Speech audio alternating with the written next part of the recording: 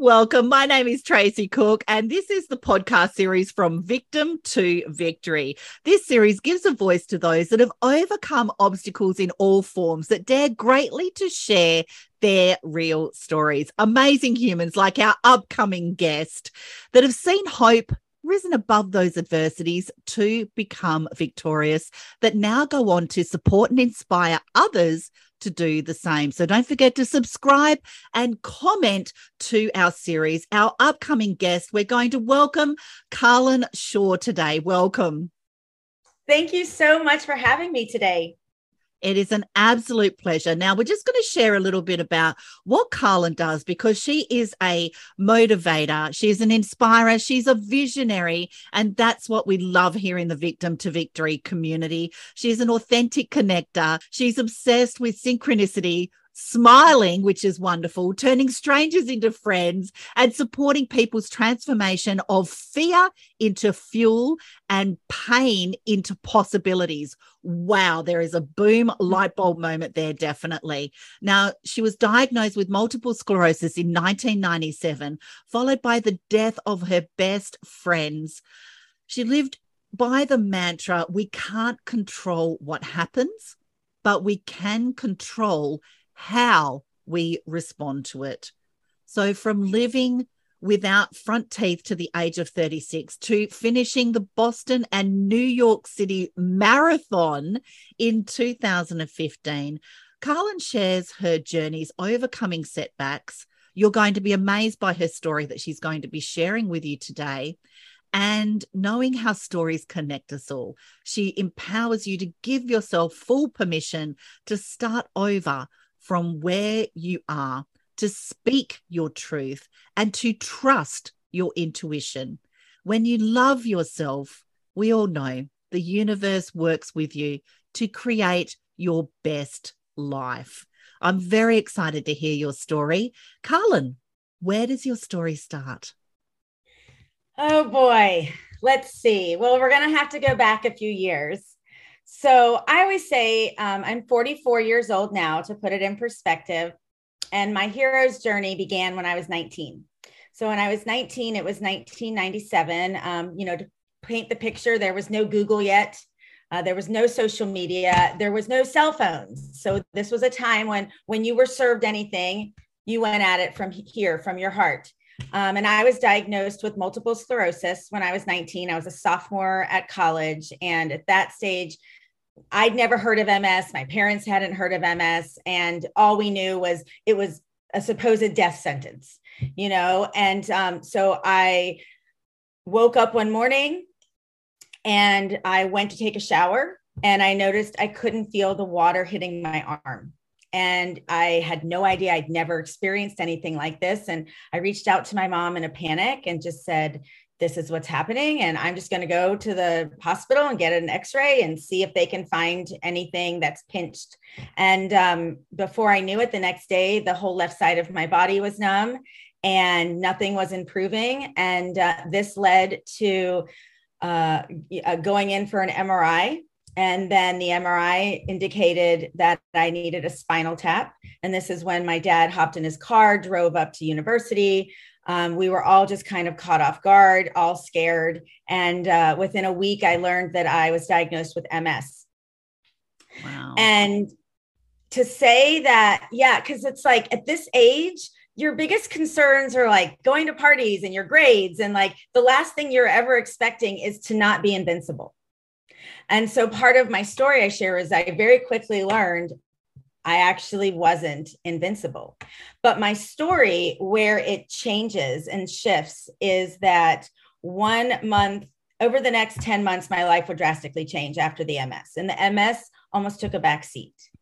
1 month after I was diagnosed, I had five core best friends. And 1 month after my diagnosis, one of my first best friends was killed in a car accident. And then 8 months later, the other best friend who had called to inform me that Meredith had died, then also died. So I buried both of my best friends next to each other within 10 months of my MS diagnosis. And so I share that I grew up really, really fast. not only did I know I wasn't invincible, but now I knew the fragility of life. I knew that I was simmering in the uncertainty. I had no one to talk to about this, no one that could understand me. I was dealing with depression and all these emotions I was feeling, and, wondering, like, aren't I allowed to be having these emotions? Like, what do you do with this? This was before people talked about, no one wore their stories on their sleeves. And my parents were like, we'll do anything we can to help you, but what can we do to help you? And the irony I want to share with your audience is that today is actually the 24-year anniversary that Margaret died. So it was 24 years ago today that my life really changed. And there's so much of the story I could go into, and I know we're pressed for time. So what I share from this is I was given a choice.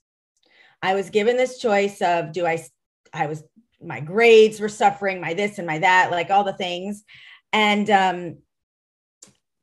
I realized that I had the power to live for myself with the MS and live in the spirit of my friends. My friends would not. It turned out Margaret was actually writing a report in college about MS to share with me when she passed. She was doing research for me. And so I knew it was like I had to live for all of us.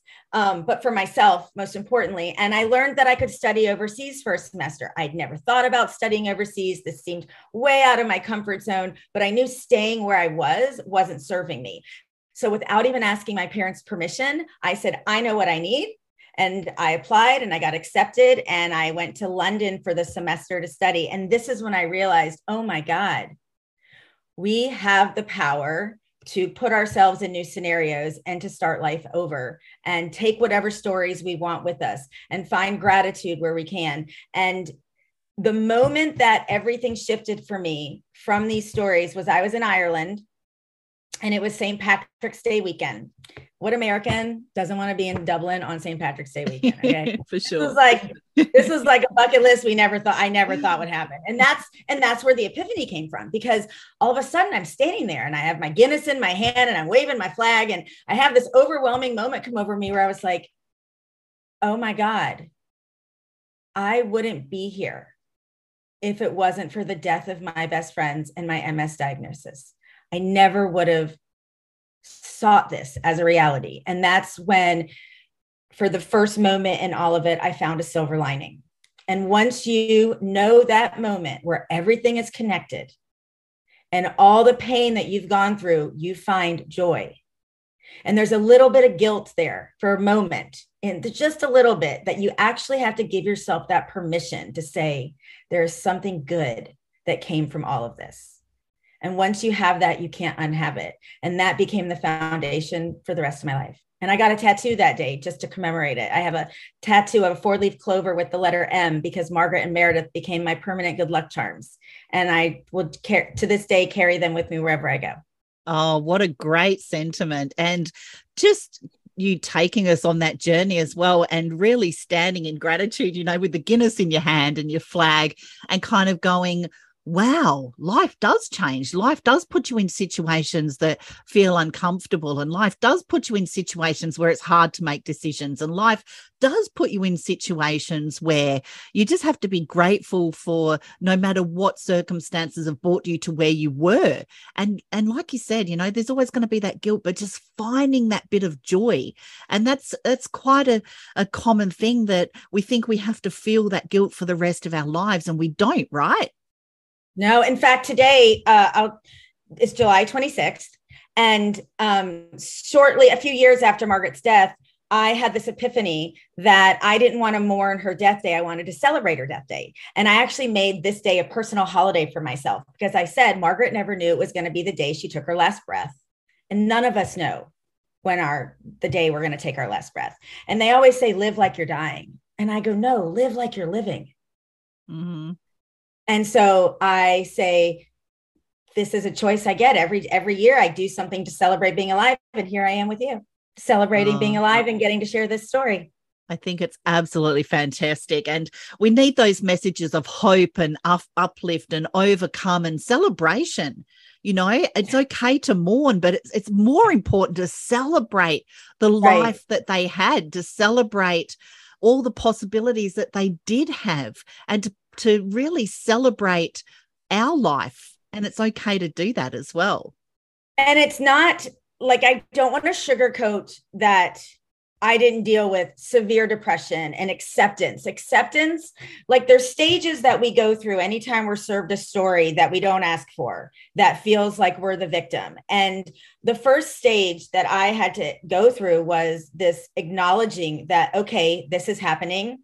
But then the acceptance of it, that I didn't do anything wrong. I wasn't being punished. This was what was showing up in my life. And there was actually this choice around it. And, but it's not to say that that's always easy. It's to paint the picture that it's there for us. And this is where the healing journey begins. And from this stage of acknowledging and accepting is where we get the choice of action. And the action is where we start moving through when I say pain to possibility, in the middle is perspective. And when I say fear to fuel, in the middle of that is faith. And you have to have your faith, and you have to be willing to see things from a different viewpoint, or else we get stuck in it. And I am beyond grateful that I was able in my own way to use my journey as a catalyst. And it's continued to, because these are just the beginning of the stories. There's been lots more, but I believe that I was given these stories foundationally to serve as it's been my soul's journey. The more I've been served, even the quicker I am to overcome now, and the quicker I am to flip it on its backside, because no one can steal that from you once you know it. Mm-hmm. Mm-hmm. Powerful place to be. And how does like synchronicity and trusting yourself, how does that come to play in everything as well through the journey? Well, a big part of the synchronicity really started to show up for me. I was always manifesting. I was always having clear visions of what I wanted to create, and somehow magic was happening, and the secret wasn't out yet, and I felt weird and all this stuff. But I started to finally put together this formula in 2009. There was a market crash here in the States, and so everyone lost their jobs, and I was one of those people. But I was happy to lose my job. I think I manifested that too. But let's be honest. But I always said, like, what did you lose when you lose your job? You lose your business card. And your business card was very often what you were going around handing out, labeling yourself and defining yourself. And I decided to make myself a Carlin card, a connection card, so that I could go out and continue, because we weren't using social media apps back then. There were no apps yet. And I say in my bio, I love turning strangers into friends. And the title that I gave myself on my card was Carlin Shaw, Turning Strangers into Friends, because I recognized that was actually how I journeyed through life. Only I didn't have a URL. All I did have was a super long URL to donate to the MS walk that I was participating in to raise money for my cause. And what I never expected happening was, as I would hand out these cards, people out of nowhere, I didn't talk about MS. I didn't wear it on my sleeve. You would never know.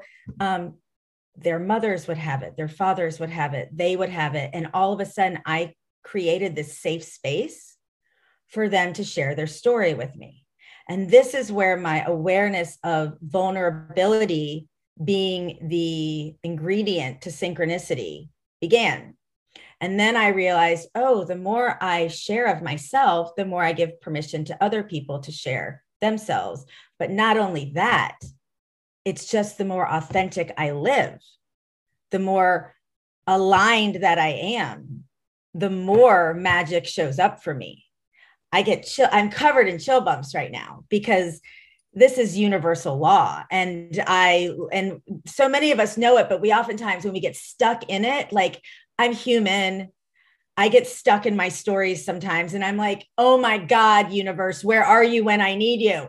But then I realize I must be doubting myself. I must be stuck in fear. And so my synchronicity shows up through people. I have a direct language through number patterns. I see number patterns everywhere. Sometimes I feel like I'm going crazy by my number patterns, but, all the different ways that when we're paying attention, when we take our blinders off, reality is synchronicities everywhere. We just have to be open to it. And this synchronicity goes into our intuition, because I have just as many stories of following the synchronicity as I do challenging the synchronicity. Sometimes we get messages we don't want to hear. And we want to say, actually, I think I know best. And say, almost like a turn your nose up to God type thing, right? Okay, well, that's not how it works. And then we get to learn our lesson. Yeah. And then we get to look back in hindsight of, okay, I actually heard my intuition. My ego got in the way and I tried to outsmart it. Yeah. And that's when you realize the universe might smack you upside the face if you're not paying attention. So there's multiple ways that we get to see how powerful our intuition is, sometimes just by ignoring it. And that's why in my intro, where I say I lived without my teeth for the age of 36, these are fake. They're an implant and I've had them replaced twice. And I chose not to wear my little retainer with the fake teeth on it because I had gone through, and I won't go into the whole story. This is part of the book that will be written. There was a lot of hardness, a lot of stuff going on in my life before the bike accident. The bike accident actually brought me back to life. And it's hard to. And the bike accident is how you lost your teeth? So I ignored my intuition. I ignored the sign. And ignoring meaning I was a people pleaser. Ignoring meaning I was playing small. Ignoring meaning I was trying to save somebody else. I was in a relationship. I was lost in my job. I was disconnected. I'd stopped making my strangers to friends cards. I wasn't being me. And the more I wasn't being me, the more disconnected and literally broken I became. And the final straw was I hopped on my bike to I was masking. I was pretending at this point in life. It was a big facade. And the universe said, well, we're just going to throw you off your bike and you're going to hit with nothing but your face. You won't get a concussion. You'll be totally fine. We're just going to knock your smile out. And already at this point in my life, I was known for my smile. I've always had a big smile. The janitor in high school nicknamed me Smiley. I've always been friendly. Your smile is your personality. It's your everything. And what happens? I lose my smile. However, you can X, Y, and Z me, but you cannot take my smile. That's where I draw the line. And so my form of healing was the accident itself, and looking at myself in the mirror allowed me to mourn in a way that and accept and grieve for myself and for everything. It just kind of hit me all at once. And humor and acceptance and everything is a beautiful medicine. And so I chose not to wear my smile flipper because who was more uncomfortable, me or you? You. I'd accepted it and I wasn't going to let it stop me. And this, you should have seen the Christmas card I sent out that year. I went and sat on Santa's lap without my teeth. So, but this became a catalyst for so much inspiration. I wrote a blog called 5 Lessons Learned from Losing My Front Teeth. And I tweeted it to Brene Brown and she retweeted it. I love it. And so, yeah. And so that's how people started finding my story. I didn't really intend on that to happen. I just wanted to share with her, like, I'm reading The Gift of Imperfection. You're right. And a woman I was living in Denver, Colorado at the time, and a woman that had lost her teeth, been in shame with it for 18 years, had never shown her smile in person, reached out to me. I challenged her to meet me for lunch to take her teeth out. And she did. And I was viscerally reminded of the power of our stories. And it inspired me to start a group in Colorado, a meetup. And I ended up collecting almost 3,000 people over the course of 3 years. And I started facilitating monthly events, inviting people to share their stories, to feel seen and heard. And that leads me, so much to where I am today. And it comes back to, we can't control what happens. We control how we respond to it.